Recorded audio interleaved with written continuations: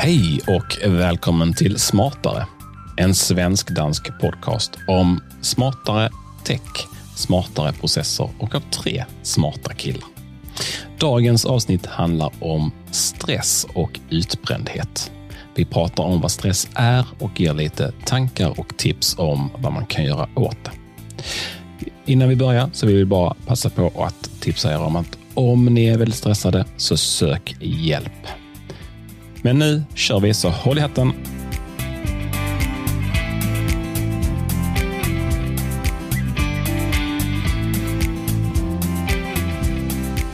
Hej grabbar, hur är läget idag? Hej Martin och Mikael, det är en dejlig dag, for det er jo optagedag. Hvad siger du, Mikael? Ja, det er lige præcis optagedag, og jeg har været rigtig træt, men nu, det hjælper altid lidt, når vi skal til at lave recording, så alt er godt. Og hvordan står det til over hos Martin over i Hør? Jo, det har varit fint här. Nu börjar ju vi närma oss den mörka årstiden.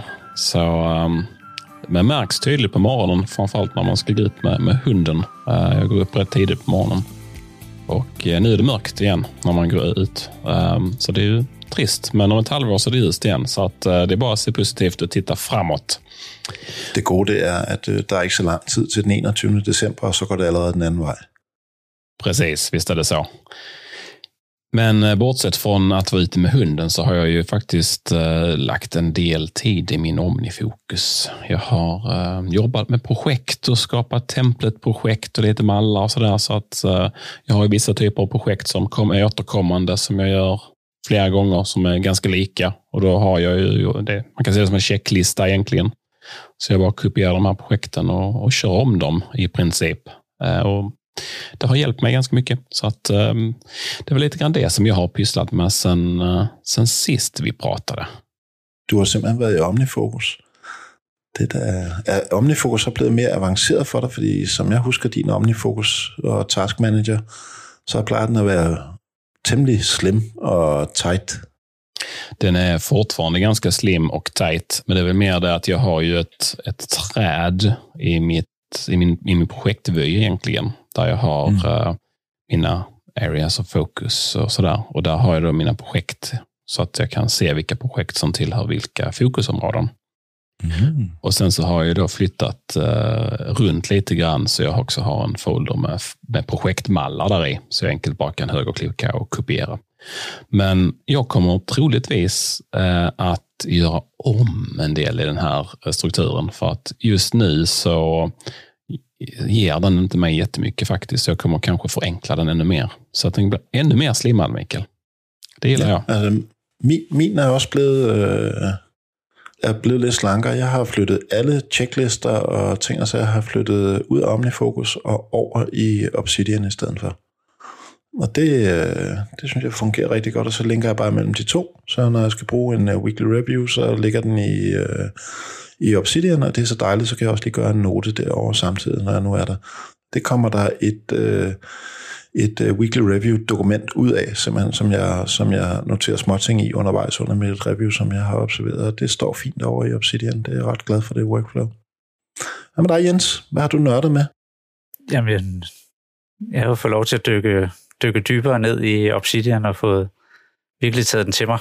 Jeg er gået fra de der 3-4-5 dokumenter til over 1.500 og fået styr på de ting, der er ligesom for i hvert fald for mig er nødvendige for at få Obsidian til at virke. Altså opsætningen, den er ikke det allersimpleste lige ud af boksen, men med de rigtige plugins og de rigtige små tips og tricks, så er den virkelig begyndt at fungere vældig, vældig godt for mig. Jeg er utrolig glad for den, og kan simpelthen ikke finde ud af, hvad jeg skulle gøre uden den.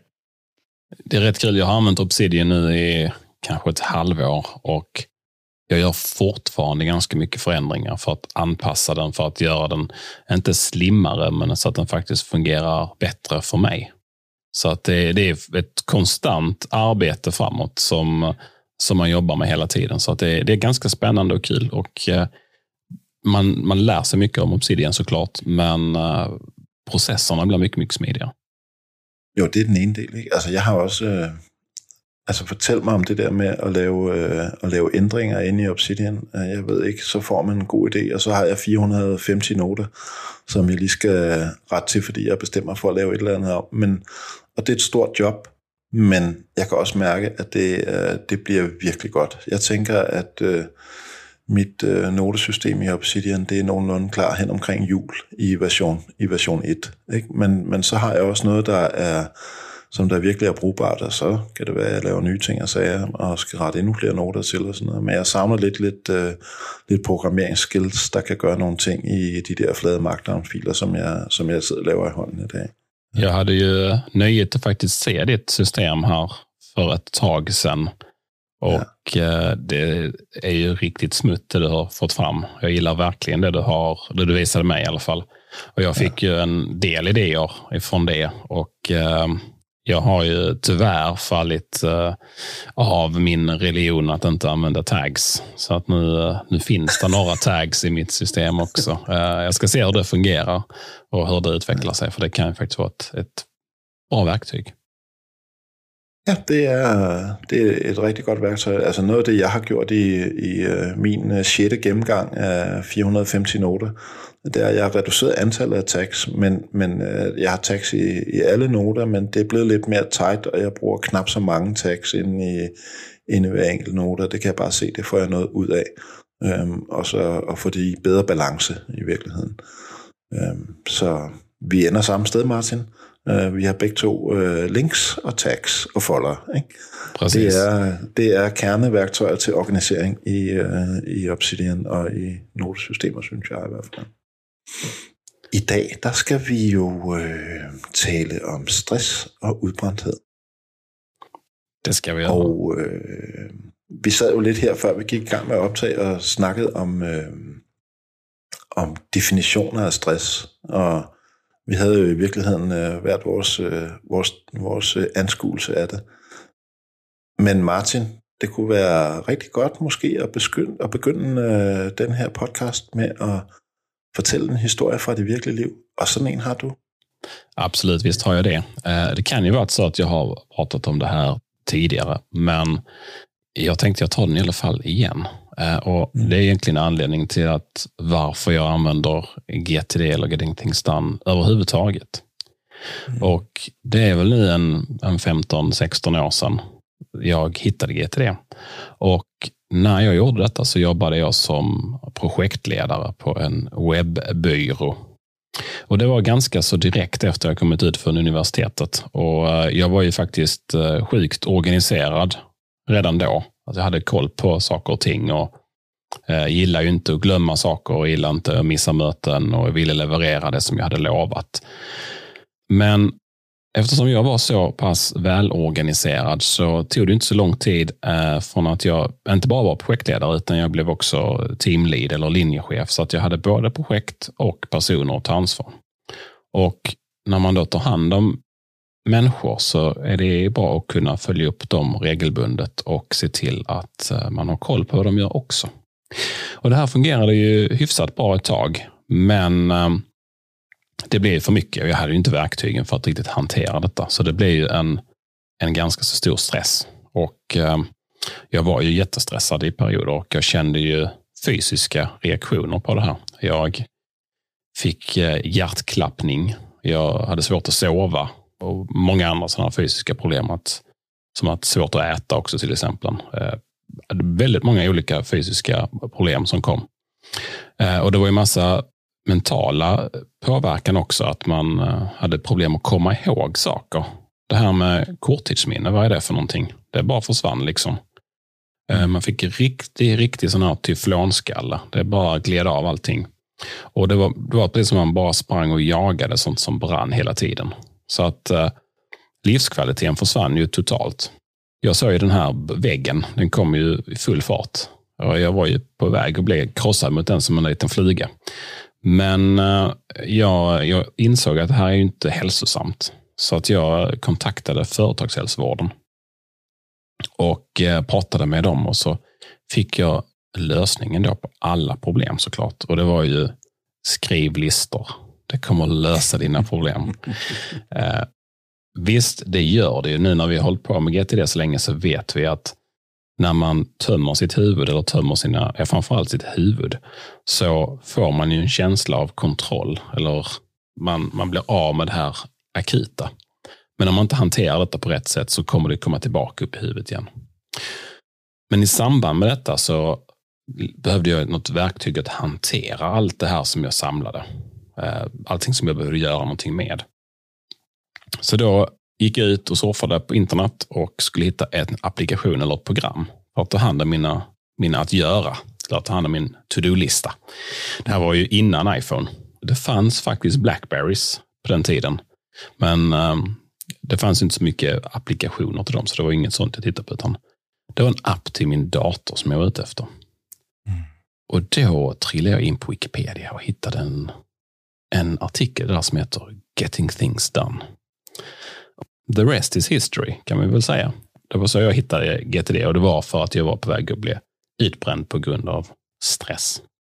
Jag vet inte om ni har några liknande historier eller det behöver inte vara kopplat till GTD eller sådär men relaterat till stress. Jo, bestemt. Jeg nikker meget genkendende til det, og jeg tror, man skal ikke have været længe i mange brancher, i hvert fald IT-branchen, som jeg jo kender til, før at det er noget, man har oplevet, og jeg har oplevet flere gange, og det er jo typisk, når kravene, der bliver stillet til en, både arbejde og privat, ikke helt hænger overens med, hvad man har af ressourcer på det ene og det andet tidspunkt.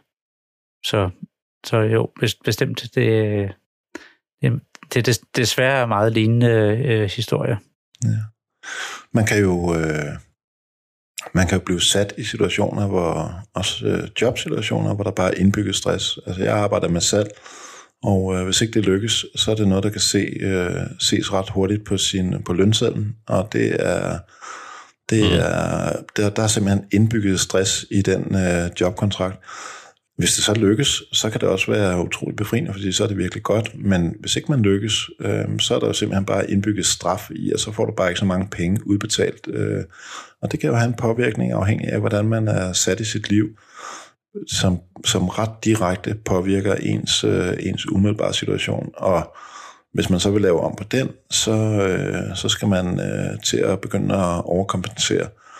Så det er bare for at sige, at der er rigtig mange forskellige veje ind i en stresssituation. For mit vedkommende, så handler det nok allermest om, at hvis der sker for mange forandringer i mit liv på en gang, så rækker jeg ikke til, og så begynder jeg at prøve at overkompensere, så begynder jeg at sidde og skrive e-mails sent om aftenen, og begynder at glemme ting, og sådan noget. Jeg tror, at jeg kan i hvert fald godt holde spejlet op for mig selv og sige, det har jeg prøvet rigtig mange gange.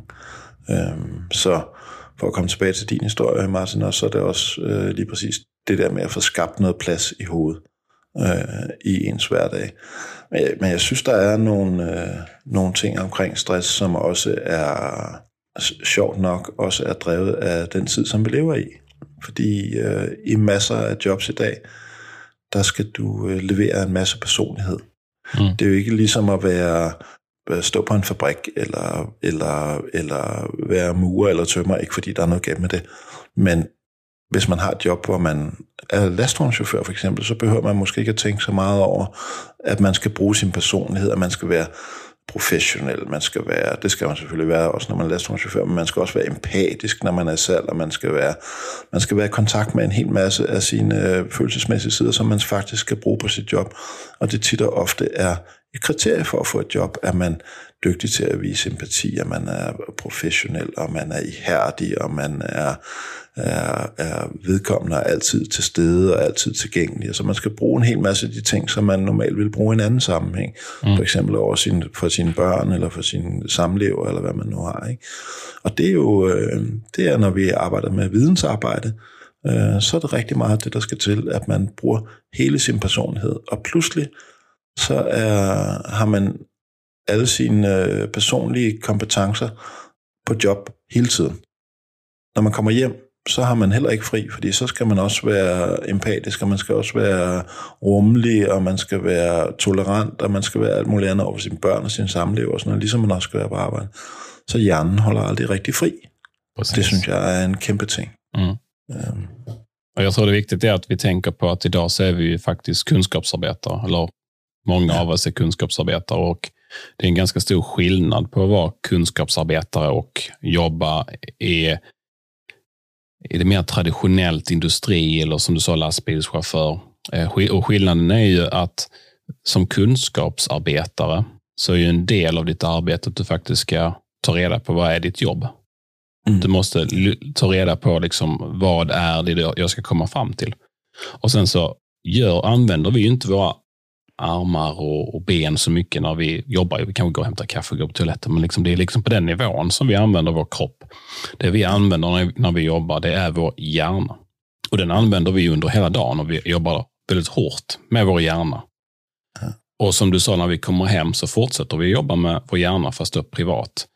Och då får vi inte den här möjligheten att faktiskt bara låta hjärnan vara fri och bearbeta allt det här som vi samlat in, alla de här uttrycken och allt det här som har hänt oss. Och där tror jag den stora skillnaden är att industriarbetare eller icke-kunskapsarbetare har mer utrymme av att faktiskt bearbeta saker och ting på ett annat sätt. Och det här har ju ingenting med att göra att någonting är bättre eller sämre än det andra, utan det är bara att vi använder vår hjärna på olika sätt. Det er præcis, og det synes jeg også er vigtigt at understrege meget hurtigt, at jeg kan sagtens forestille mig en lastvognschauffør eller en industriarbejder, der bliver stresset. Så det er slet ikke på den måde. Det er mere, fordi nu har jeg altid været vidensarbejder, ikke? Men netop der, Michael, har det jo, kan du risikere at have trafikken der er helt fjollet, du har en plan og fået at vide, at du skal aflevere det og det og det. Ja. Men den har bare ikke taget højde for, at det er myldretid, og så er stressen også der, ikke? Så fuldstændig. Den kommer mange steder. Men når jeg taler, ja, det gør den, og det er også derfor, jeg skynder mig at sige, at selvfølgelig kan man blive stresset som lastvognschauffør, men det jeg bare siger, det er, at store dele af vores arbejde i Skandinavien og måske i den vestlige verden, det er, at vi er vidensarbejdere. Fordi al produktionen, den er sendt til Kina og sendt ud andre steder, hvor de er håndværkere og hvor de er mere produktionsarbejdere, så vi bliver mere og mere vidensarbejdere, og vidensarbejde kalder på, at vi bruger hele vores personlighed inde i det vidensarbejde. Og så bruger vi lige pludselig hele den personlighed, al empatien, alt følsomheden, alt innovationen og alt det kreative, og sådan det bruger vi bare i al vores vågentid, før vi får set os om. Och det är det där min poäng. För jag kasta in ett stort vedträ i det här resonemanget. Ja. Jag vet inte om ni känner till hur statistiken ser ut i Danmark. Men jag har rätt bra koll på hur statistiken ser ut i Sverige när det gäller just sjukskrivningar då. Ja. För vi har ju en försäkringskassa heter det, som betalar ut sjukersättningar egentligen. Och den statistiken som finns där, det är när någon har varit sjuk så pass länge så att staten får ta hand om ersättningen, och det blir man efter 2 veckor. Så har du varit sjuk i mer än 2 veckor så kommer du synas i den här statistiken. Och i Sverige så är det 60 000 eller 80 000 människor om året som blir drabbade av utbrändhet då. Och 75% av de här är kvinnor. Och tittar man på vilka branscher det då är som är mest drabbade, så är det faktiskt branscher som till exempel en sjukvård, omsorg, äldrevård, psykisk vård, skola, förskola. Så att det är typiskt yrken där det är mycket relationer, där man jobbar med människor, där man ska ombesörja och ta hand om människor. Där finns det jättemycket stress. Och en annan sak som kan vara intressant att prata om när man tittar på statistiken. Och tittar man då på till exempel en bransch som förskollärare, så kan man ju säga att anledningen till att det är så många som är sjukskrivna i den här, av kvinnorna är för att de här branscherna då är mer stressutsatta än andra. Men jämför man då mellan män och kvinnor som jobbar i förskolan, så är det faktiskt så att det även inom den här branschen är fler kvinnor än män som är sjukskrivna. Det vill säga, tittar man på antalet 1000 sjukskrivna kvinnor och bara titta på kvinnorna, så är det fler sjukskrivna kvinnor än män. Så att det har inte med branschen att göra enbart, utan det måste finnas andra faktorer som påverkar att kvinnor är mer utsatta för stress och stressrelaterade problem. Och kigger I så ned I vad det kan vara? Ja, det vet jag ju faktiskt inte. Jag har inga belägg på varför det är så här. Jag har ju idéer och tankar. Jag kan tänka mig, nu ser jag att ni ler här, för nu kommer svensken här och säger genus. Men jag tror att det har att göra med strukturer i vårt samhälle. Att vi har ganska inarbetade roller som män och kvinnor. Och jag kan ju bara titta på mig själv, och jag vet ju att jag och min fru, vi har olika nivåer för hur vi vill att det ska vara städat hemma. Ja. Hur bra vi ska äta och så vidare. Och det gör att min fru kommer troligtvis börja städa och tvätta och diska för dig innan den här nivån är så låg så att det stör mig, så att jag börjar. Så att jag får ju vara mycket mer observant och liksom se, är vi nu vid en nivå där det kan störa min fru? För jag vill inte att hon ska gå och bli stressad för att vi har ett skitigt hus. Jag tror också att jag vet heller ikke noget om, hvorfor forskellen, altså hvorfor at kvinderne i Sverige, eller hvordan repræsentationen overhovedet ser ud i Danmark, hvorfor den hælder til kvindernes side. Men det, du fortæller mig, får mig til at tænke på en anden ting. Det er, hvis man er sygeplejerske, hvis man er folkeskolelærer, hvis man arbejder med omsorg, så er det altså også sådan, at man jo stadigvæk har også de der vidensarbejder elementer i spil, når man arbejder med mennesker. Plus det, at ressourcerne jo ikke har det med at blive flere.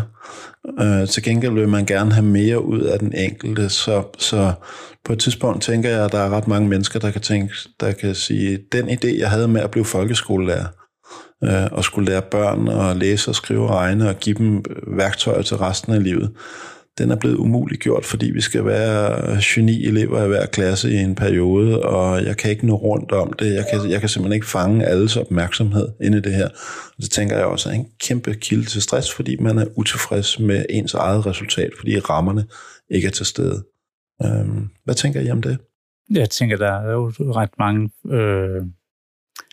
årsager, der sammenlagt gør, at man bliver stresset, både arbejdsmæssigt, de ting, der er på privatlivet, og den måde, man ligesom ser verden på. Alle de her ting ligesom lægger lag på, og på et tidspunkt, så bliver det for meget. Så jeg er helt sikker på, at der er ikke en årsag, hvor hvis man bare gjorde det, eller fjernede det, så kom vi stressen til livs. Men jeg synes til gengæld, vi jo om lidt kommer ind på en masse gode ting, man kan prøve at få sat i værk, så man kan håndtere det bedre.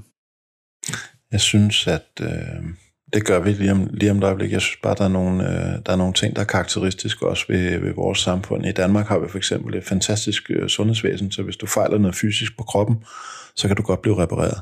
Så er der systemer, der tager hånd om det. Det er noget helt andet, når vi taler om noget psykologisk og noget psykisk og noget, som er stressrelateret. Der er vi som samfund faktisk ikke særlig dygtige til at få håndteret problemet. Slet ikke med samme skala og effektivitet, som vi gør, hvis folk har en brækket arm eller har været syge et eller andet fysisk sted i kroppen. Og det hvis man kigger på psykiatrien i Danmark, så det er jo også, man kan bare se, der er bare slet ikke hverken ressourcer eller kapacitet til at løse de problemer, der rent faktisk er. Det fik jeg bare lige lyst til at sige oven på det, som du fortæller. Vi är helt enige där. Ja, men visst är det så att det finns ju också skam kopplat till många psykiska problem. Man vill inte prata om det och man kanske drar sig för att söka hjälp, för att framförallt när du har utbrändhet och stress, det är ju att du inte räcker till. Du är inte tillräcklig för det du vill göra eller bör göra eller någon vill att du ska göra. Så att det är ju ett skambegrepp kopplat till detta. Så att jag tror också att det är som orsaken till att man ofta går så länge innan man söker efter hjälp. Både hos sin arbetsgivare och hos professionella, alltså hos läkarkåren. Ja. Jeg har også set kollegaer, som er gået ned med stress. Og det, som jeg synes er tankevækkende med det er, at det sociale ansvar, det synes jeg faktisk, at der er rigtig mange virksomheder, der tager, og mange arbejdspladser, der tager og siger, at vi vil gerne håndtere stress. Men det, man gør, det er, at man sender Hans eller Birte, som er stresset, i individuel behandling, uden at kigge på, hvad er det så, der er de underliggende temaer i arbejdssituationen, som kan være med til at trigge, at medarbejdere bliver stresset.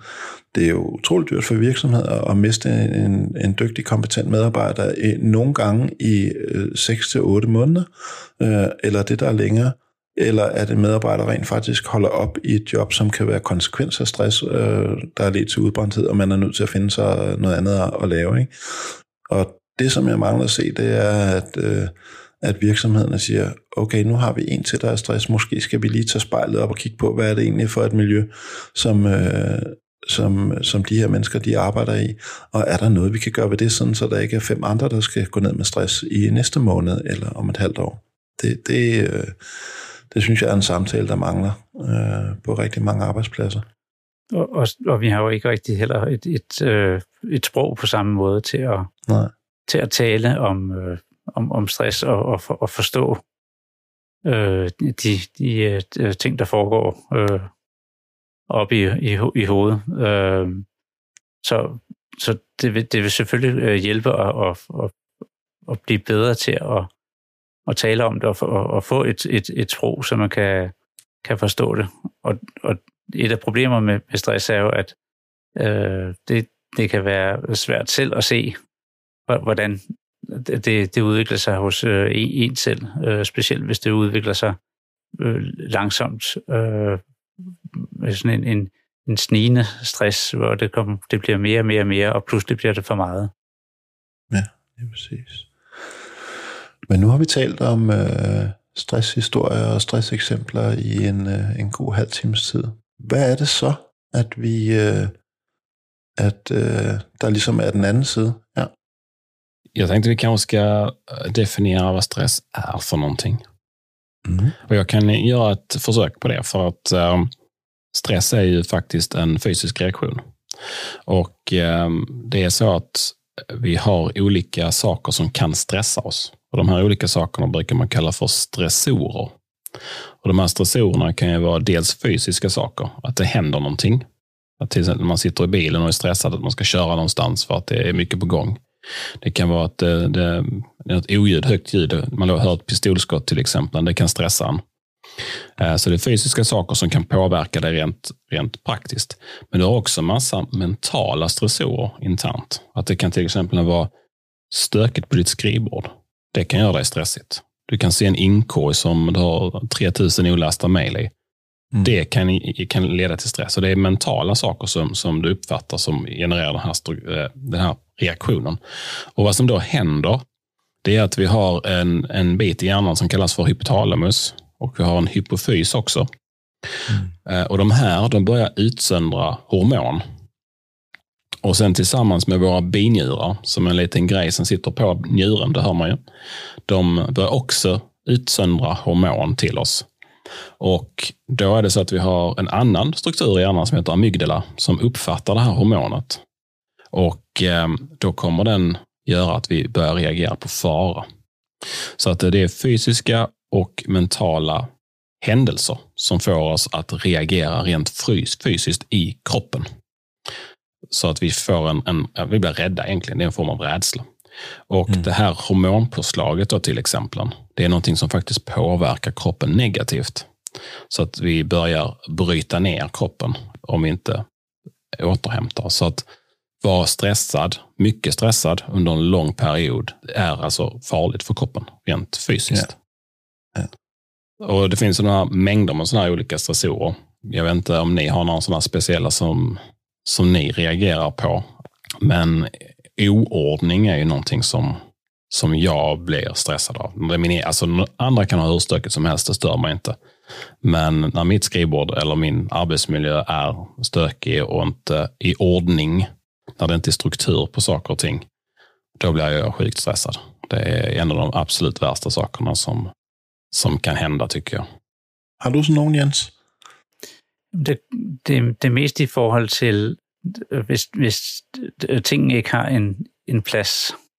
Jeg kan godt have en bunke rod, men hvis jeg har defineret, at det er noget, jeg skal komme til, det er noget, jeg skal ordne på et tidspunkt, og ligesom har besluttet mig til det, så generer det mig ikke at have stående. Men hvis det er noget, jeg ligesom forventer selv at skulle gøre noget ved, der stresser det mig. Och du då, Michael, vad är stora stressmoment för dig? Jamen, som jeg sagde i starten, så er det, hvis der sker rigtig mange forandringer i mit liv.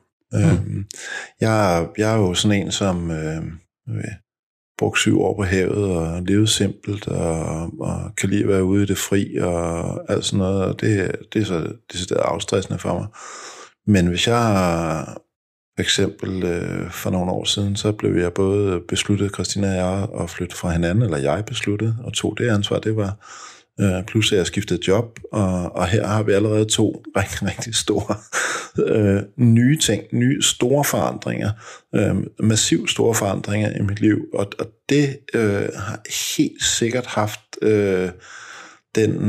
den konsekvens, at jeg blev stresset, jeg blev dårlig humør, jeg blev kort for hovedet, jeg blev sur, jeg huskede ikke mine ting, jeg havde rigtig mange signaler på, at jeg var stresset. Jeg var også under pres, når du skifter job. Du skal præstere, du skal sælge en hel masse, du skal være en rigtig god kollega, du skal hele tiden tilegne dig ny viden og sådan noget. Rigtig mange ting, som påvirkede mig. Og hvis ikke at, jeg flyttede også, ikke? Og nogle nære relationer for mig besluttede jeg mig selv at gå fra. Og sådan noget. Det er jo, man kan sige, det er selvvalgt, men konsekvenserne af det, de er der jo stadigvæk, uanset om man har truffet beslutningen selv eller ej, så er det også en hel masse nyt. Så jeg var ligesom bare udfordret på alle de 3 store områder i mine nære relationer, på mit job og på min bolig, og hvor jeg skulle være og få stykket et liv sammen igen efter det. Mega stressende. Og det var måske også der, hvor det begyndte at gå op for mig, at hvor meget det ville give mig at have styr på de små ting. Og have styr på at kunne bruge GTD, for nu at tage noget, som alle ved kommer lige om lidt. GTD Clarify for eksempel, at få tømt hovedet. Få clarified mine ting, få fundet ud af, hvornår er det, jeg vil gøre det her, træffe bevidste beslutninger om jeg vil deltage eller andet, fik tænkt bare en lille smule over, hvad mit bidrag skulle være, og så ellers fik det organiseret. Alene det skabte plads og rum i mit hoved og i mit sind, til at jeg rent faktisk kunne håndtere nogle af de andre ting. Det var en meget lang proces for mig, og den tror jeg virkelig stadigvæk er lidt til stede. Ikke? Det er jo ikke noget, man bare kommer over, men de helt enkle GTD-greb har givet mig plads til at sætte mig ned og tænke over, og også har givet mig rum til at sige, hvad er det egentlig, jeg vil med mit liv? Hvad er det for nogle ting, der gælder, og ikke bare hele tiden skulle håndtere paniksituationen, latest and loudest, men prøve at skabe mig rum til at investere lidt i min egen fremtid og i mit eget liv, også mentalt, og finde ud af, hvad der var, jeg i virkeligheden gerne ville. Det var det, der kom ud af det, men det var der også en proces, der tog 3 år, tror jeg. Jag kommer att tänka på att det finns ett stort stressområde som vi alla 3 säkert har haft, och det är ju det här som kallas för barn. Ju. De kan ju generera sjukt mycket stress. Inte bara för att de kan hitta på saker och ting som de inte borde hitta på. Men det kan ju också vara att man är orolig och tänker och liksom vill deras bästa, och det kan ju leda till ofantligt mycket stress. Och det är ytterst mycket något som är liksom det föds i ens huvud. Det är ju inte det att det är något fysiskt som gör att man oroas här, utan det är någonting som man upplever och någonting som man tolkar som sen leder till en stressreaktion. Så hvad gør man så? Så får man stress, så sidder man i saksen, måske ved man det ikke, måske har man en god ven, eller en hustru, eller en ægtemand, en ægtefælle, som fortæller os, der hallo, eller en arbejdsgiver, som fortæller, du er altså nødt til at gøre et eller andet her. Der er noget, du skal håndtere.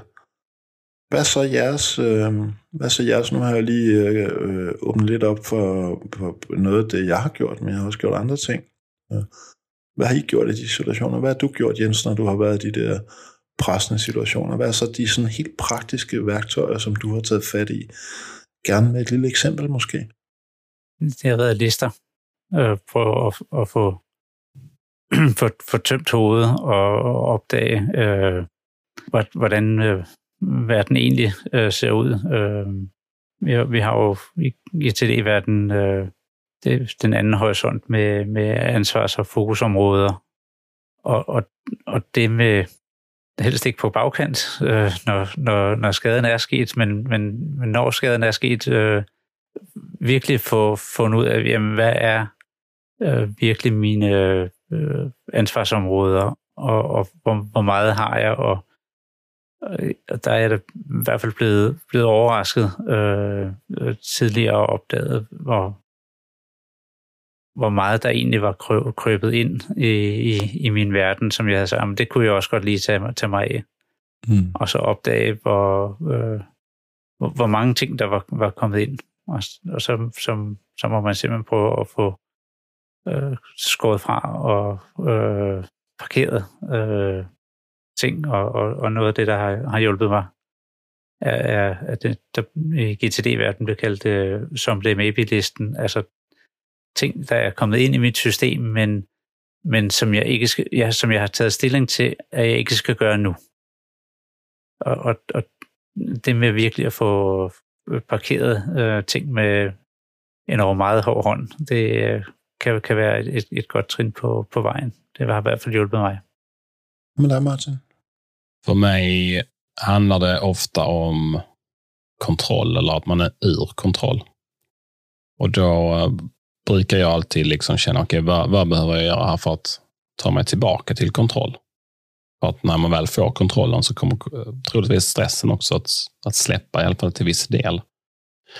Som Jens sa, det gäller ju att samla in saker och ting och skriva listor. Och som jag nämnde i början här, så att bara skriva listorna, det hjälper ju bara tillfälligt.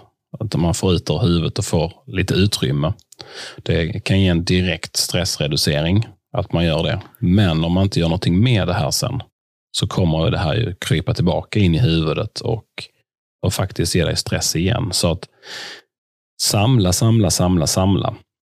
Men sen så måste man gå in och börja bearbeta och fundera på vad det här är för någonting. Man måste ju faktiskt ta de här exekutiva besluten om vad allting är för någonting.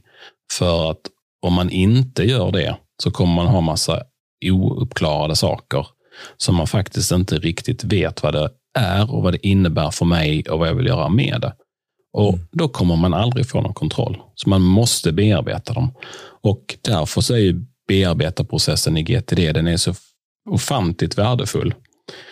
Och det roliga är här att jag hade använt GTD ganska många år innan jag insåg styrkan och hur viktigt det faktiskt är att man bearbetar saker och ting noggrant. Helt enig. Det är så flott sagt. Annars sitter man här och liksom skifflar saker från en hög med saker som man inte riktigt vet vad det är in i ett system där man tror att man ska ta hand om det. Det är ett sätt att prokrastinera nästan, skulle jag vilja säga. Ja. För att sen så sitter man och tittar på sina listor och ja, vad är detta? Och det händer ingenting. Ett jättetydligt tecken på detta är när listorna står stilla, att ingenting händer på dem. Att man inte har någon framfart på alla de här grejerna. Jeg får lyst til at sige to ting, som der... Altså her, der er jo også tale om noget, som vi kommer tilbage til i om et afsnit eller to, som handler om vaner. Som også handler om det med rent faktisk at ændre adfærd, og hvor svært det kan være at virkelig bygge de her ting her, hvor svært det kan være at, i den her kontekst at virkelig holde sig til at køre sin GTD, lave sin indsamling, sin afklaring, sin organisering og sine refleksioner, virkelig at holde sig fast på den proces. Og jeg tror alle, altså vi tre og mange andre, som vi var på sommercamp med, har jo prøvet begrebet at falde af hesten. Ikke? At man ligesom kommer bort fra alle de gode ting, som man godt ved kan gøre en forskel, men man har alligevel for travlt til at gøre det, eller man har for travlt til at lære det, og hele det der paradoks, der er inde i. Jeg ved faktisk godt, hvad en del af medicinen i hvert fald kan være i forhold til en stresssituation. Jeg siger ikke, det er alt, man kan løse på den her måde, men noget kan man i hvert fald. Men at så holde fast i det. Altså, noget andet, som jeg måtte erkende, da jeg for alvor begyndte at arbejde med min øvre horisonter, med min fokushorisonter, og sige, hvorfor er det overhovedet, jeg findes, og den der med at skrive talen til sin begravelse, som vi også har talt om, ikke? Det er affirmationer. Og min 7. affirmation, som jeg siger til mig selv hver dag, det er, jeg er ikke en overcommitter. Jeg lover ikke mere, end jeg kan holde. Altså, og det er vigtigt for mig at sige, at det er jeg nødt til at sige til mig selv en gang imellem. Jeg er nødt til at sige, jeg er ikke minde mig selv om, at jeg ikke er en overcommitter. Fordi jeg ved ikke, hvor mange gange jeg har befundet mig i en situation i mit liv, hvor jeg bare har sagt ja til noget for at slippe for at høre mere. og så sætter man en forventning hos nogle andre mennesker om, at man rent faktisk gør det. Men inderst inde, selvom jeg sagde ja, så vidste jeg godt, at det kom ikke til at ske foreløbig.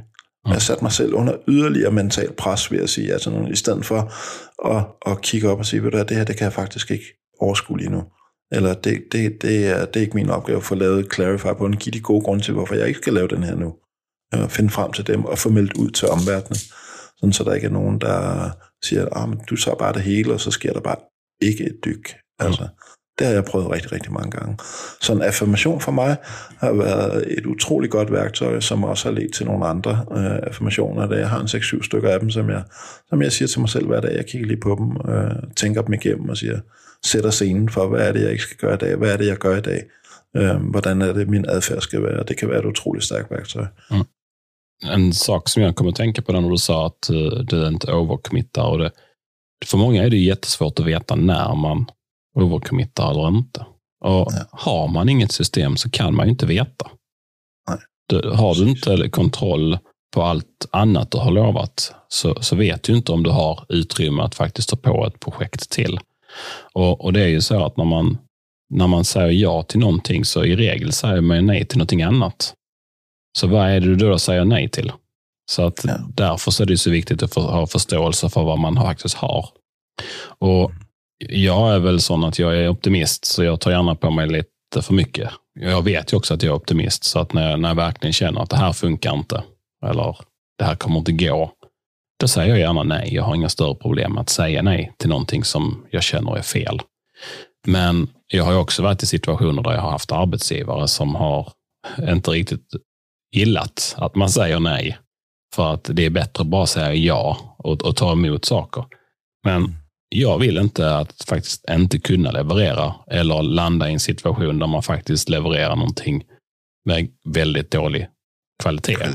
Bara för att man ska leverera någonting. Har man kontroll och kan säga nej, så är det ju guld värt, tycker jag. Men det er en øvelse, ikke? Og det er afhængig af, hvordan man er vokset op, og hvordan man har levet sit liv og sådan noget. Det der med at sige nej, det er altså lige så svært, som det er vigtigt, ikke? Ja. For nogle mennesker i hvert fald. Sådan har det været, det kan jeg lige så godt sige. Sådan har det virkelig været svært for mig at sige nej. Jeg har befundet mig i mange gange af mit liv i situationer, hvor jeg bare har sagt ja, og så har jeg glemt det 5 minutter efter. Men det, der sker, det er, at jeg sætter forventningen hos nogle andre mennesker til, at det her, det kommer jeg til at levere. Og du ved, på et tidspunkt, så går sandheden op for en, og så kommer man på kontoret, eller man kommer, hvor man nu bevæger sig hen, hvor man har en hel masse commitments, som man måske ovenikøbet har glemt selv. Og folk kigger bare mærkeligt på en. De holder op med at spørge dig om mere, og så hvorfor vil I ikke tale med mig, fordi du lover alt muligt, som du faktisk ikke holder, ikke?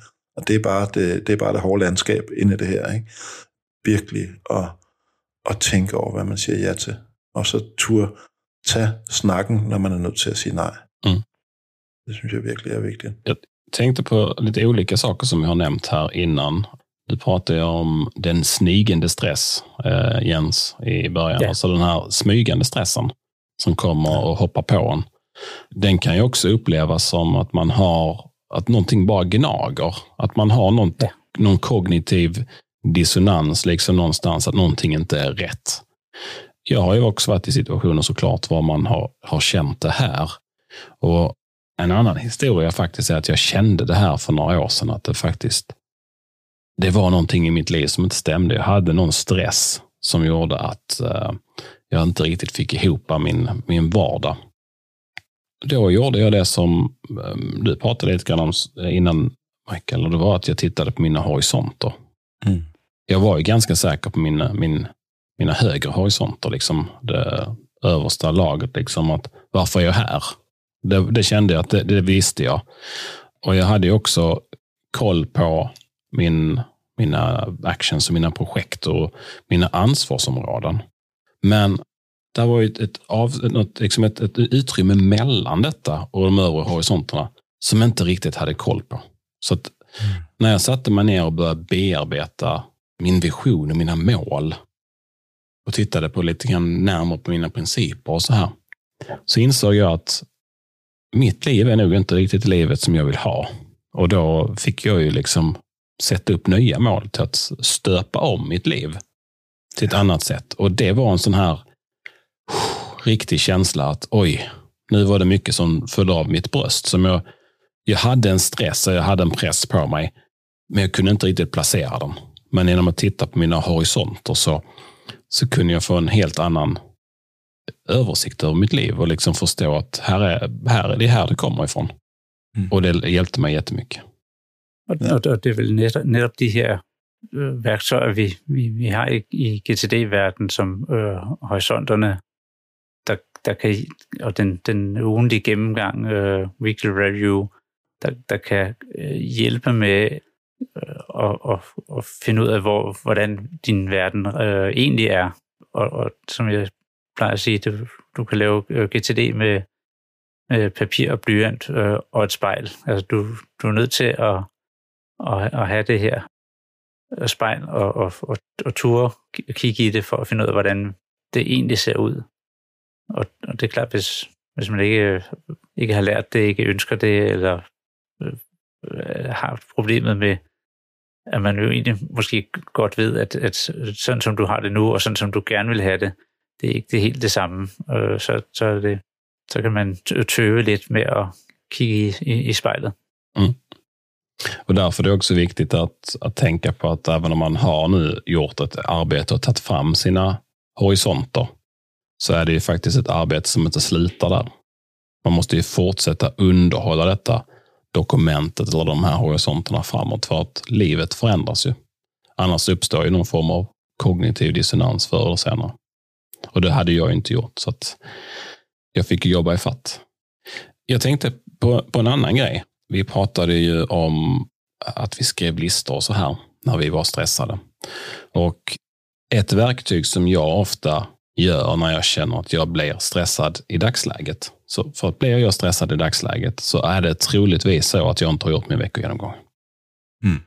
För att det är ju den här skithetsfaktorn som man pratar om. Att det är ju egentligen inte så viktigt att du gör veckogenomgången varje vecka.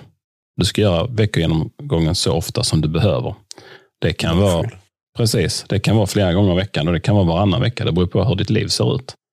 Och jag gör ju min veckogenomgång varje vecka. Mest för att då har jag en vana, en rutin och då glömmer jag inte det. Men det händer ju att det inte är tillräckligt ofta. Och då kan det ju komma stress.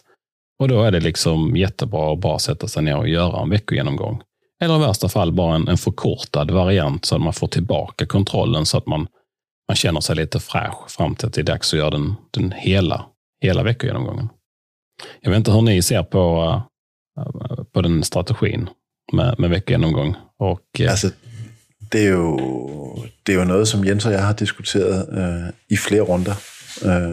Det der med weekly review, for der er jo, jeg tror lige, jeg kan sige på vores begge tos vegne, så er vi jo fuldstændig enige om værdien af en ugentlig gennemgang, og hvor vigtig den er for at skabe luft i hele maskineriet.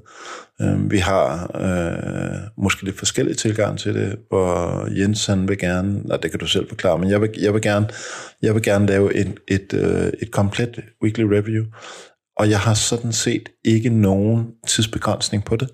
Hvis det tager 2 timer at lave weekly review, så tager det 2 timer.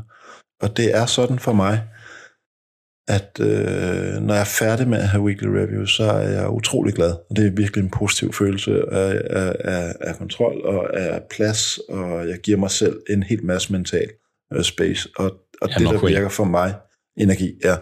Og det, der virker for mig, det er at lave komplet weekly review. Jeg har det virkelig svært med at gå let hen over noget, og have den der snigende fornemmelse af, at der er noget hernede, der faktisk ikke lige er kigget godt nok på. Fordi så tapper jeg på den energi. Sådan er det for mig. Når jeg laver sådan de lidt større reviews, weekly reviews, så er der også nogle af dem, der indeholder nogle høje horisonter og en gennemgang af nogle forskellige ting, og så kan det godt tage en dag. Men det er den bedste dag, jeg investerer i mig selv, og det her, det er en investering i mig selv og mit eget velbefindende. Det er at komme frem til den der følelse af, at der er okay styr på tingene. Jeg kan mærke det, når jeg får den energi, og Jens han har set mig rigtig mange gange, når jeg har været færdig med mine reviews. Jeg har jo et ret stort smil bagefter. Så for mig er det vigtigt at gøre det på den måde. Jens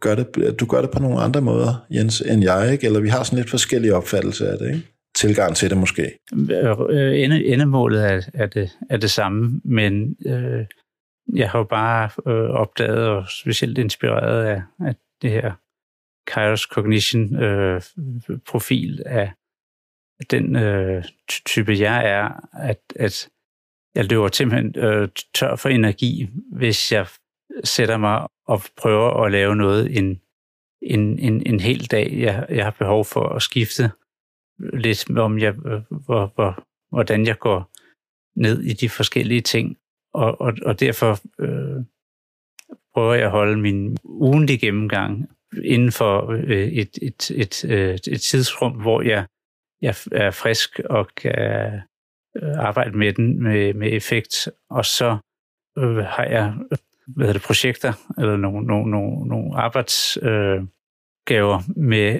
at gå dybere i andre ting, som jeg lægger i måske samme dag, men ikke i forlængelse af hinanden. Så det er ikke fordi, vi ikke kommer samme sted hen og får gjort de samme ting, men hvad jeg får arbejdet med præcis under den ugenlige gennemgang, og hvad jeg får ligesom lagt ud i separate opgaver, jeg skal arbejde med, det er jeg nødt til samtidig med, når jeg laver ugenlig gennemgang, så er jeg begyndt mere at tømme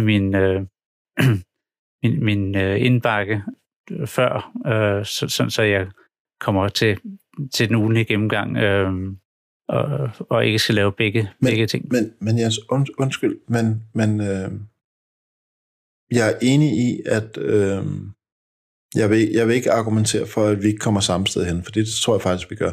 Men at vi gør de samme ting, den køber jeg simpelthen ikke. Altså, det kan vi jo ikke gøre. Altså, hvis vi... Jeg respekterer fuldstændig, du siger, du kommer samme sted hen som mig, ved at lave et lettere og mere komprimeret ugenlig gennemgang, men at vi gør de samme ting, det kan jeg simpelthen ikke få til at harmonere, og som det ene, og så vil jeg godt lige skynde mig at sige en anden ting også, så skal du nok få den, det er, at jeg går aldrig i engage, altså jeg går aldrig ud og begynder at udføre opgaver i mit weekly review. Det, der virkelig er vigtigt for mig, når jeg laver weekly review, det er at lave review. Jeg begynder ikke at sidde og tømme min inbox. Altså, det har jeg også gjort dagen før. Fordi så mister jeg hele perspektivet med, så kan jeg lige pludselig ikke gå ned i en eller anden opgave, og så går min review-tid med det. Men at vi gør de samme ting, det har jeg bare sådan... Det har jeg svært ved at forstå. Men det er jo fordi, jeg kommer igennem punkter på ugentlig gennemgang på en time til halvanden. Men har jeg behov for at gå dybere ned i enkelte ting eller højere horisonter, så skal jeg ikke lægge ekstra timer på, fordi så er den sidste time eller halvanden eller to ovenpå, der er jeg løbet tør for energi, og derfor bliver jeg nødt til at splitte tingene op. Ja, men så er det jo heller ikke, så gør vi jo heller ikke de samme ting, fordi så er der nogle ting, du ikke gør, hvis du splitter op. Det er jo et spørgsmål om definition, om du siger, jo, det er for mit vedkommende, at det er et spørgsmål om definition, om du vælger at tage og få overblikket på en times tid eller halvanden, og så dykker dybt i de ting, du har brug for senere hen. Ligesom jeg tømmer dagen inden, så kan jeg tage elementer ud og arbejde på... Men så er det jo heller ikke det samme, vi gør. Altså, og det er jo det, der er min pointe. Altså, når du siger, at du skiller noget fra, så er der jo noget, du gør, og så er der noget, du ikke gør. Jeg gør det ikke samtidig. Ja. Jag tror att det är så att ni får samma resultat, även om ni inte gör det exakt likadant. Och det är ju faktiskt det viktigaste i metodiken, det är att bara att ni blir get clear, get current. Liksom, det är sen exakt hur ni gör för att komma dit. Det är ju inte faktiskt det viktiga. Och det är ju, alla ska ju anpassa sin veckogenomgång så att den fungerar efter hur man är som person. Jag kan ju säga att jag sitter för det mesta ner och gör hela min veckogenomgång på en och samma gång. Mm. Men ibland så funkar inte det av olika saker. Det kan vara att jag dippar efter en timme. Jag har inte energi att fortsätta i den fokusen som jag behöver. Och då kan det vara så att då pausar jag här och fortsätter imorgon. Men det kan också vara så att jag bara hade en timme, för sen så hade jag ett möte som jag behövde ta. Och så kanske jag fortsätter efter mötet. Så att, och det är jättevanligt att man faktiskt delar upp veckogenomgången i flera sessioner. Just för att det är ganska så tidskrävande och energikrävande framförallt. Men det är heller ikke det, der er min pointe. Det der, lad mig prøve at give et andet eksempel på det, jeg mener. Det er, da vi var på GTD Sommercamp, der havde vi en snak. Jeg tror, da vi havde en meget modig GTD'er, som stillede sig op til en coaching med Morten Røvik og Lars, og vi begyndte at tale om e-mail-kultur. Om det med at svare på e-mail. Og der var en eller anden, der sagde noget i retning af, og undskyld, hvis jeg ikke husker det helt præcist, at han havde et system for, hvordan han simpelthen ikke så de e-mails, der kom. Mm. Og synes, det virkede for ham. Det vil aldrig virke for mig. Fordi jeg ved jo, at når jeg kigger ned, når jeg slår det der filter fra, så er de der e-mails jo kommet alligevel. Så der er nogle mennesker, der har nogle forventninger til, de har sendt mig noget, jeg har ikke svaret på det. Nej, jeg har ikke set det. Det kan være sundt nok og bevidst at vælge ikke at ville se det, men det ligger der stadigvæk. Det er stadigvæk en del af det hårde landskab. Og det er også lidt sådan, jeg har det med Weekly Review, og jeg taler ikke om, at man bryder det op i 1 eller 2 dage. Jeg taler om det samlede Weekly Review. Og hvis jeg har behov for at gå i dybden med et eller andet, så gør jeg det, og så tager jeg den tid. Det kan da også godt være, at jeg lige går en tur, eller holder en pause, eller et eller andet, men jeg får det stadigvæk gjort som en del af et samlet review. Fordi jeg vil helst ikke have, der ligger noget og gemmer sig nede bagved, som jeg ikke lige har, som jeg godt ved er der, men som jeg ikke har kigget på. Fordi så begynder det at blive sådan noget, der minder mig lidt om prokrastinering, hvor man begynder at udsætte nogle ting, som man faktisk godt ved ligger der. Og sådan er det i hvert fald for mig. Og jeg er helt med på, at vi kan have det forskelligt med det. Men jeg synes, at det med at få sandheden på bordet, og få kigget på hele landskabet, uanset om det er, at man har 3.000 e-mails, som man godt ved er der, men man aldrig nogensinde kigger på, så bliver man simpelthen nødt til at træffe en managementbeslutning om at få dem slettet og stå ved det. Altså fordi ellers så kan man ikke slippe af med det. Så bruger man kognitiv energi på at vide, at det er der, man går og tænker på, nej, hvad er det, der står nede i de der 300 mails, som jeg har fået, som jeg ikke har læst i løbet af ugen, og kan der være noget dernede, der er vigtigt, og så kan man ikke være ordentligt til stede i det, som man gør. Og det er noget af det, som man får fra GTD. Det er netop, at man kan være ordentligt til stede i det, man vælger at gøre. Og det ville jeg ikke personligt kunne gøre, hvis jeg vidste, at jeg havde dele af mit review, som jeg ikke havde fået gjort igennem en eller anden periode. Eller et eller andet. Så derfor er det bare vigtigt for mig at komme hele vejen rundt. Og nogle gange går det hurtigt, andre gange tager det lang tid. Så det er ikke noget med, at det skal tage lang tid. Men hvis det tager lang tid, så må det gerne tage lang tid. Fordi jeg ankommer et sted, hvor jeg har noget energi. Nu har vi trillat av ämnet helt och hållet, men i alla fall... Jag förstår dig, och jag tycker att ni gör helt rätt båda två, för att ni gör det som fungerar för er. Och jag kan säga som så att i min veckogenomgång så går jag igenom allting nästan varje gång. Men vissa veckor så när jag gör min mentala inventering så tar jag 2 minuter till det. Andra veckor så använder jag en checklista. Det beror på hur jag är. Det beror på situationen. Vissa veckor så går jag igenom hela min Someday Maybe. Vissa veckor så tittar jag inte alls på den veckogenomgången. Så det beror på. Och jag kan tänka mig, Mikael, att du hade inte mått bra om du inte gick igenom din Someday Maybe varje vecka i din veckogenomgång. Men min Someday Maybe, den er af en eller anden grund en meget positiv liste. Mm. Det er en liste, som jeg får virkelig meget energi og glæde af at kigge på. Så er det for mig også. Men jeg känner att jag behöver inte titta på den varje vecka. Nej, men jeg har det alligevel sådan lidt, det der, når jeg kommer, følelserne i mig, og det har også, det kan godt være, du siger, at vi triller lidt af emnet nu med stress, men det her, det er faktisk, du ved, det handler også om at få noget energi, ikke? Og når jeg sidder og kigger på min Someday Maybe-liste, at der var også lige det der med, at du skulle til Grønland igen på et tidspunkt, og sådan noget. Det kunne godt være, at du skulle, så begynder jeg at sidde og drømme lidt, og blive lidt glad, og begynder at lægge nogle planer, og alle sådan nogle ting, ikke? Det kunne også være, at jeg skulle lave det her med børnene, som vi har snakket om på et tidspunkt, vi skulle gøre, skulle jeg selv få planlagt det og sådan noget. Så på den måde er min Someday Maybe-liste et langt stykke hen ad vejen. En meget, meget positiv liste. Der står ikke særlig meget skit på den. Nej, och jag håller med dig. Det är så man ska använda den, eller hur?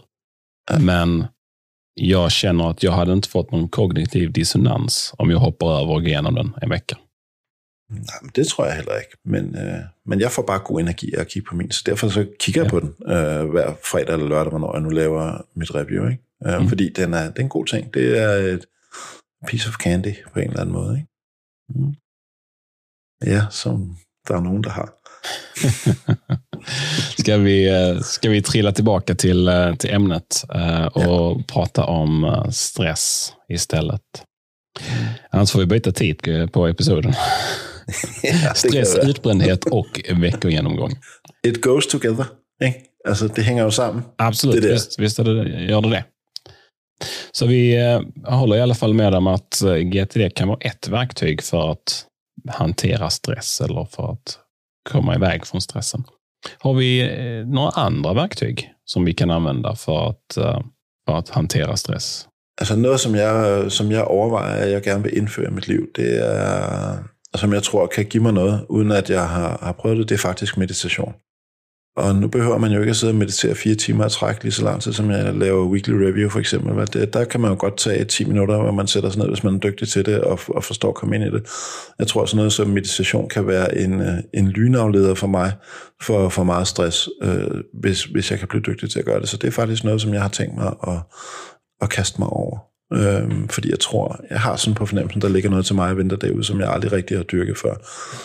Men som jo også kan være noget, jeg får, når jeg tager en weekend ud og er i skoven og er i shelter og lever udeliv, hvor tingene er knap så komplicerede, og hvor jeg er væk fra smartphones og computer og alt muligt andet, men har min kniv og noget enkelt mad og vejret, som det nu er, og bare er til stede i det. Og det er i høj grad også noget, der virker på mig i forhold til at mærke stressfølelsen, og faktisk virker det, som jeg får rigtig meget energi af det.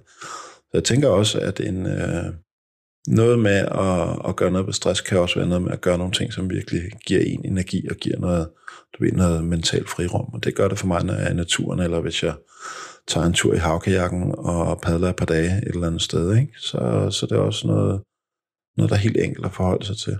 Det er jo vældig sjovt, når du går ud i skoven, at mængden af sanseindtryk jo egentlig er langt, langt større der, end de er mange andre steder. Men fordi de netop giver mening for dig, ikke påvirker dig, og tværtimod hjælper dig. Det er et fantastisk sjovt paradoks, synes jeg. For et par år siden, der gik jeg en tur tværs hen over Jylland. Martin, Jylland, det er det, der ligger på toppen af Tyskland. Der kan man gå fra den ene side til den anden, og der er jo ikke mere end 14-15 svenske mil på tværs af Danmark på den kant, så det er jo ikke, fordi det er stort, men der gik jeg en tur tværs over Jylland fra Vejle til Blåvand, Og det var som sagt en tur på 15 mil eller 150 kilometer, som jeg gik på 3,5 dage. Og noget af det, der sker, og jeg var virkelig presset på det tidspunkt, noget af det, der sker, det er, at når man går ud i noget helt enkelt, og når jeg går ud i noget helt enkelt, og befinder mig i en simpel setting, så ved jeg, at når jeg kommer til Blåvand Fyr, og kigger ind i øjnene på min gode ven Michael, så ved jeg, at alle de unødige tanker, de ligger tilbage på mit hike-spor. Og det, jeg har tilbage i hovedet, det er det væsentlige. Og det er en utrolig god måde for mig at rydde op på, det er simpelthen at gå en rigtig lang tur og være fysisk presset også. Jag kan absolut relatera till vad du säger, Mikael. Jag pratade för några år sedan med en dam som, när jag höll på med fotografering, det gör jag inte så aktivt längre, men när jag höll på med det så var det en dam som sysslade med naturfotografering, och för att hantera stress på olika sätt, eller hjälpa människor med stress genom att visa bilder av naturen. För att det är någonting i naturen som får oss att utsöndra hormoner som faktiskt hjälper oss att bearbeta stress. Även om du, Jens, har säkert helt rätt i att vi faktiskt tar in mycket mer, eller det finns mycket mer information när vi är ute och rör oss i naturen, så har vi en hjärna och som egentligen är uppbyggd och fungerar alldeles utmärkt, men den är byggd för att vi ska vara ute i naturen hela tiden. Så att den tröttar inte ut oss på det sättet. Så att jag tror att man faktiskt är man ute i naturen så kan man uppleva samma effekt eller samma upplevelse som att man faktiskt mediterar. Att man faktiskt blir mer närvarande i det tillfället man är. När man är ute och vandrar. Jag älskar också att vandra, har gjort det ganska mycket. Och det är liksom en helt annan sak när man liksom kopplar bort allt den här omvärlden och är här och nu. Liksom, nu ska jag laga mat i det här spritköket och jag kan inte göra 1000 andra grejer samtidigt. Och så jag tror att det blir väldigt mycket samma effekt. Og det er også noget med at, måske i virkeligheden, hvis vi skal binde tilbage til begyndelsen af den her episode, hvor vi talte om, at der var en gang, hvor ens job var monotont arbejde, som man ikke skulle tænke så meget over. Og det kan faktisk i virkeligheden, når jeg lige tænker over det her, godt være den samme situation, man sætter sig i, når man går ud og hiker i 15 mil, og sætter, hvor det man skal, det er at sætte den ene fod foran den anden. Ja. Eller man tager en tur i havkajakken, og det er det ene overtag efter det andet. Og det er det, der sker. Det er det, der bringer en fremad, og ikke noget som helst andet. Og det kan jo i virkeligheden godt opfattes som sådan et utroligt enkelt arbejde, som man ikke skal tænke særlig meget over. Og det skal man ikke tænke særlig meget over. Det man bare får ud i naturen, det er, at stille og roligt efterhånden, som man er der, så får man åbnet sine indtryk op, som Jensen siger, ikke? At så lige pludselig begynder man at se fuglene på himlen, der kommer en ørn der, og hvad var det for en fugl, der sang derovre, der var en hjort, eller et eller andet, så man får åbnet sine sanser op, og det er i hvert fall godt for mig. Vi pratade vid här, Michael, för några veckor sedan om min extremsportupplevelse. Jag har ju varit inne i det här med att köra galna grejer. Jag har gjort en Ironman en gång. Ja. Och det är ju, för att som inte vet, så börjar man med 4 kilometer simning och sen så cyklar man i 180 kilometer. Jag vet inte vad det är i danska kilometer. Vi kan ha någon översättning. Det är 180, ja. Så. Och sen så springer man maraton efter det. Och det är ju bara maraton i sig är ganska långt, så lägg på allt annat också. Så det är man får ligga i för att klara det där. Men jag tränade i 9 månader för det här loppet och sprang ibland, alltså stack man ut på en lördag morgon och sprang i 3 timmar. Bara för att man skulle liksom ha tiden. Och sen dagen efter så stack man ut på cykeln och satt i 4 timmar på cykeln liksom. Och man kommer in i någon form av trans eller sån här meditativt stadium när man gör detta. Och i Danmark säger man att man kommer i zen. I zen, ja. Nej, men, absolut. Det är i alla fall ett uttryck för det. Ja. Så att, och jag har faktiskt mediterat en del i perioder och jag känner så väl igen liksom det här att när man liksom går in i sig själv på något sätt. Så att det finns mycket i det här som är samma. Jeg har også prøvet at havkajakture sammen med en god kajakven, jeg har, hvor vi har padlet kajak i 5 timer, uden at sige et ord til hinanden. Vi har været lige nær hinanden, men der er bare ikke blevet sagt noget. Det har bare været til stede. Äktenskap. Fast det var det 2 månader utan att vi pratade. Nej, så illa var det inte, men... Det håber jag inte, Martin.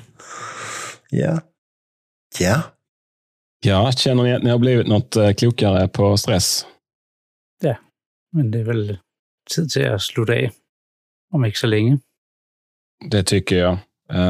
Så att jag tycker att vi ska faktiskt ta och runda av här. Vi har ju pratat lite grann om lite olika stresshistorier egentligen, och sen så gled vi in lite grann på hur stresssituationen ser ut i Sverige. Jag pratade ju om hur många som blir sjukskrivna och hur det kan se ut lite grann i de olika branscherna. Så pratade vi om varför stress händer, och sen så gick vi in på lite andra grejer, som pratade vi om veckogenomgången såklart. Så att det har varit ett väldigt varierande avsnitt idag. Och jag hoppas verkligen att du som lyssnare har uppskattat dagens avsnitt. Det var väldigt kul att göra. Och vill du höra mer av oss så ska du absolut prenumerera på vår podcast, och du kan också gå in på Smartare Tech som är vår webbsida. Vill du se mer av mig så heter jag Martin Hagen, och du hittar mig på Twitter på Martin Hagen. Eller ska du gå till min personliga blogg som finns på martinhagen.se. Ja, och du kan finna Jens på Twitter, och det är JEHPET, och husk endelig, at vi er ikke læger, men søg endelig professionel hjælp, hvis du er alvorligt stresset eller udbrændt. Det er mit bedste råd her. Men tag de råd, vi har givet, og kan du bruge dem, så er det fint, eller så prøv at eksperimentere og se, hvad der virker for dig. Ja, lige præcis. Og det kan så lige sådan indskyde, at jeg tror da, at om et par episoder, så skal vi lige snakke om, hvordan det var, da Michael han begyndte at meditere. Men den kan vi tage senere. I mellemtiden, der kan man få fat i mig, Michael, på DREVES over på Twitter, og man kan finde os alle sammen på det Twitter-handle, der hedder Smartere Tech. Vi vil gerne have kommentarer og forslag fra jer. Ha' det godt. Adieu. Hej, hej. Hej.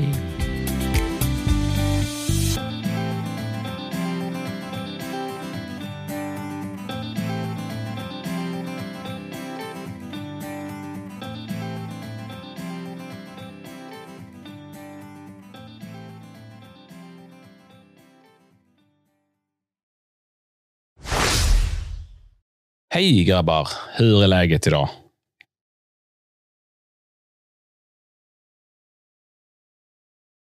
Skal vi prøve igen, Jens? Ja, det er dig. Fordi, jamen, det var det, jeg sagde. Jeg skulle lige have den her ned. Vad ska du, är du klar? Är du redo? Nej. Nej, okej. Så. Jag hade hentet... Jag har bara 2,5 timmes SD-kort, Jens. Ja, det är godt.